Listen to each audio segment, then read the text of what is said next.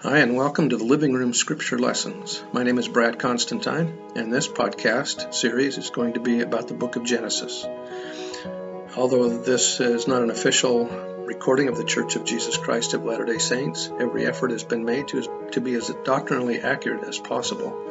If you're interested in a deep analysis of the book of Genesis, you've come to the right place. I hope you enjoy what you hear here, and if you have any questions, you can share, link, and subscribe. Thank you.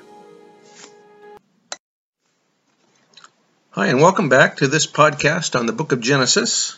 This discussion is going to be regarding Genesis chapter 7. My name is Brad Constantine, and welcome back. As we get into this, be thinking about the flood here that we're going to talk about of Noah. And the question is, did the flood actually go completely over everything on the earth? Did it completely cover the earth? So we'll talk about that as we get into this. All right, chapter 7, verse 1. Also, I want you to be thinking about, and you'll notice here how many different kinds of animals are being put onto the ark. All right, verse 1. And the Lord said unto Noah, Come thou and all thy house into the ark, for thee only have I seen righteous before me in this generation. Of every clean beast thou shalt take to thee by sevens, meaning 7 pairs of clean animals, the male and his female, and of the beasts that are not clean by 2, the male and his female. So the clean beasts, or those that they could eat, were by 7 pairs, and those that were not edible kind of animals, just 2 of them, 2 of each kind. Verse 3, of fowls also of the air by 7s, the male and his female, to keep seed alive upon the face of all the earth, for yet 7 days, and I will cause it to rain upon the earth 40 days and 40 nights. And every living substance that I have made will I destroy from off the face of the earth. And Noah did according unto all that the Lord commanded him. And Noah was 600 years old when the flood of waters was upon the earth. So remember that he was only 480 years old when he started to build the ark. So there's been 120 years in preparing and in calling the people to repentance also. Verse 7, and Noah went in, and his sons, and his wife, and his sons' wives with him into the ark because of the waters of the flood. So you wonder if how many people there were on the earth at the time. We don't know. But during this is Elder McConkie, during the first 2,200 years or so of the earth's history, that is, from the fall of Adam to the ministry of Melchizedek, it was a not uncommon occurrence for faithful members of the church to be translated and taken into the heavenly realms without tasting death. Since that time, there have been occasional special instances of translation, instances in which a special work of the ministry required it. Methuselah, the son of Enoch, was not translated with Enoch city, that the covenants of the Lord might be fulfilled, which he made to Enoch, for he truly covenanted with Enoch, that Noah should be of the fruit of his loins. But during the nearly 700 years from the translation of Enoch to the flood of Noah, it would appear that nearly all of the faithful members of the church were translated, for the Holy Ghost fell on many, and they were caught up by the powers of heaven into Zion. And that's from Moses 7:27. So if there were righteous people on earth, then they got translated before the flood happened. Verse 8, of clean beasts and of beasts that were not clean, and of fowls and of everything that creepeth upon the earth, there went in 2 and 2 unto Noah into the ark, the male and the female, as God had commanded Noah. And it came to pass after 7 days that the waters of the flood were upon the earth. In the 600th year of Noah's life, in the 2nd month and 17th day of the month, the same day were all the fountains of the great deep broken up or burst open, and the windows of heaven were open. The flood probably began around the middle or end of November. This would have given Noah and his family time to harvest crops before going into the ark. Verse 12, and the rain was upon the earth 40 days and 40 nights. In the selfsame day entered Noah and Shem and Ham and Japheth, the sons of Noah, and Noah's wife, and the 3 wives of his sons with them into the ark.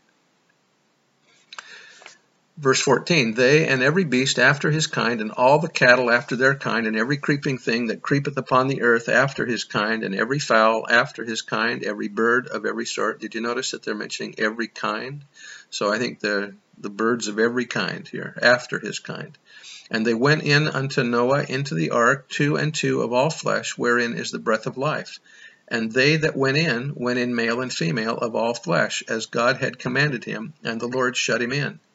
And the flood was 40 days upon the earth, and the waters increased and bare up the ark, and it was lifted up above the earth, or it rose high above the ground.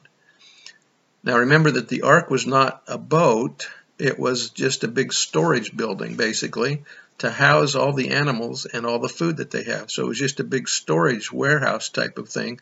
So it didn't need to have rudders or sails or anything like that. It was just going to be kind of a rectangular, big, giant rectangular box to put all the people and the stuff in, and the animals. And the waters prevailed and increased greatly upon the earth, and the ark went upon the face of the waters. And then notice this in 19. And the waters prevailed exceedingly upon the face of the earth, and all the high hills under the whole heaven were covered. And so how much was it covered? Next verse, 15 cubits and upward did the waters prevail, and the mountains were covered. So it says here that 15 cubits, or about 22.5 feet, upwards did the waters prevail, and the mountains were covered. That is, the earth was immersed. It was a period of baptism, said John Taylor. The earth in its present condition and situation is not a fit habitation for the sanctified, but it abides the law of its creation, has been baptized with water, will be baptized by fire and the Holy Ghost, and by and by will be prepared for the faithful to dwell upon. And that was from Brigham Young. Talking about then the fact that it went above the mountains even. The rain was upon the earth 40 days and 40 nights. No man is able to explain just what the Lord meant by the opening of the windows of heaven. Was water brought for the occasion from some other place above the earth? We do not know, but the true believer in the Scriptures, having faith in the word of the Lord, has no doubt that sufficient water was supplied. It is an interesting study, nevertheless, considering just the condition that exists with the amount of water in the oceans, lakes, and in the atmosphere. We receive the information from government sources gathered by scientific investigation of the following interesting facts. The land area of the earth is 57,510,000 square miles. The water area is 139,440,000 square miles. Circumference at the equator is 24,902 miles. The figure given for the height of Mount Everest is 29,002 feet. To make the problem simple, we will say that Mount Everest is 6 miles high and that the circumference of the earth is 25,000 miles at the equator. This would make Mount Everest 6 out of 25,000, 6 25,000ths of the earth's surface rising into the air. Charles Babbage, the English scientist, said the highest ranges of mountains we have are relative to the circumference of the earth's crust infinitely smaller than the puckers on an orange skin. With nearly 2.5 times more water than land, I am sure the Lord with his infinite power could manipulate this immense amount of water to cover the earth. The ocean has an average depth of 13,000 feet, and the average height of the land is only about 2,300 feet. The ocean varies in depth from 300 to 400 to about 31,000 feet, so it is about 5.6 times as deep as the average land is high, and the ocean area is far more than 2 times that of the land. Then again, we have learned that the mountains were not as high in the days of Noah as they are now. There were great changes that came to the surface of the earth during the flood. We know from the dynamic force of water, a flood of such proportions could not occur without making great changes in the surface of the earth. This the evolutionist does not take into account. Moreover, other great changes came in the day of Peleg, when the earth was divided, and that's Genesis chapter 10, verse 25, which we haven't read yet. This was the surface of the earth, not the division in relation to the habitations of the people. One fact easily overlooked in the Lord's instruction to Noah is as follows. And God said unto Noah, the end of all flesh is come before me, for the earth is filled with violence through them. And behold, I will destroy them with the earth. A deluge such as that described in the Bible, it must be admitted, would have made great changes in the earth. A small flood can create enormous damage, such as we occasionally have in parts of Utah. Then to think of the terrific force of the flood that would cover the earth, we must conclude that the entire face of the earth was changed, so that many of the great geological conditions ascribed by geologists to a time millions of years ago could have taken place suddenly, and evidently did. We know from the record in the Book of Mormon that at the crucifixion of our Lord, the whole face of the land on the western hemisphere was altered.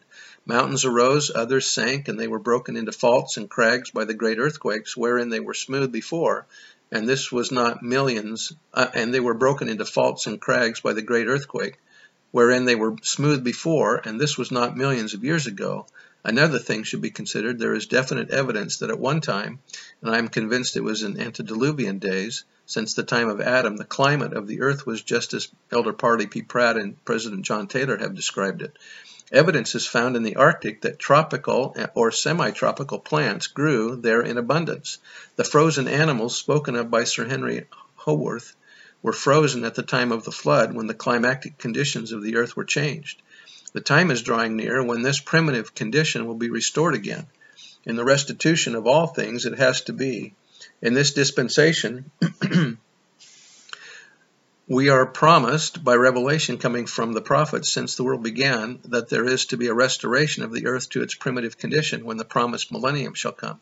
We are led to believe then that in the beginning the mountains were not as high as they are now. For the prophecies declare that in the day every valley shall be exalted, and every mountain and hill shall be made low. And the crooked shall be made straight, and the rough places plain, and the glory of the Lord shall be revealed, and all flesh shall see it together. For the mouth of the Lord hath spoken it. When the valleys are exalted, it will be the natural result of the mountains being debased or made low. In this way, the earth will be restored to its primitive condition. We are taught in the Doctrine and Covenants, section 133, verse 24, that the great deep, in this day of restoration, will be driven back to the north, and the land of Jerusalem and the land of Zion shall be turned back into their own place, and the earth shall be like it was in the days before it was divided. There are several passages of prophecy in the Bible where the Lord, speaking through his prophets and having reference to the restoration of all things, declared that the mountains will be lowered and the valleys raised when the Lord comes. So we know that the mountains were not as high as they were during Noah's time, and so it wasn't that difficult for the Lord to completely cover or submerge the entire earth at the flood. Back to 21. And all flesh died that moved upon the face of the earth, both of fowl and of cattle and of beast and of every creeping thing that creepeth upon the earth, and every man, or the whole of mankind. Now, the question might be asked, was the flood an act of mercy?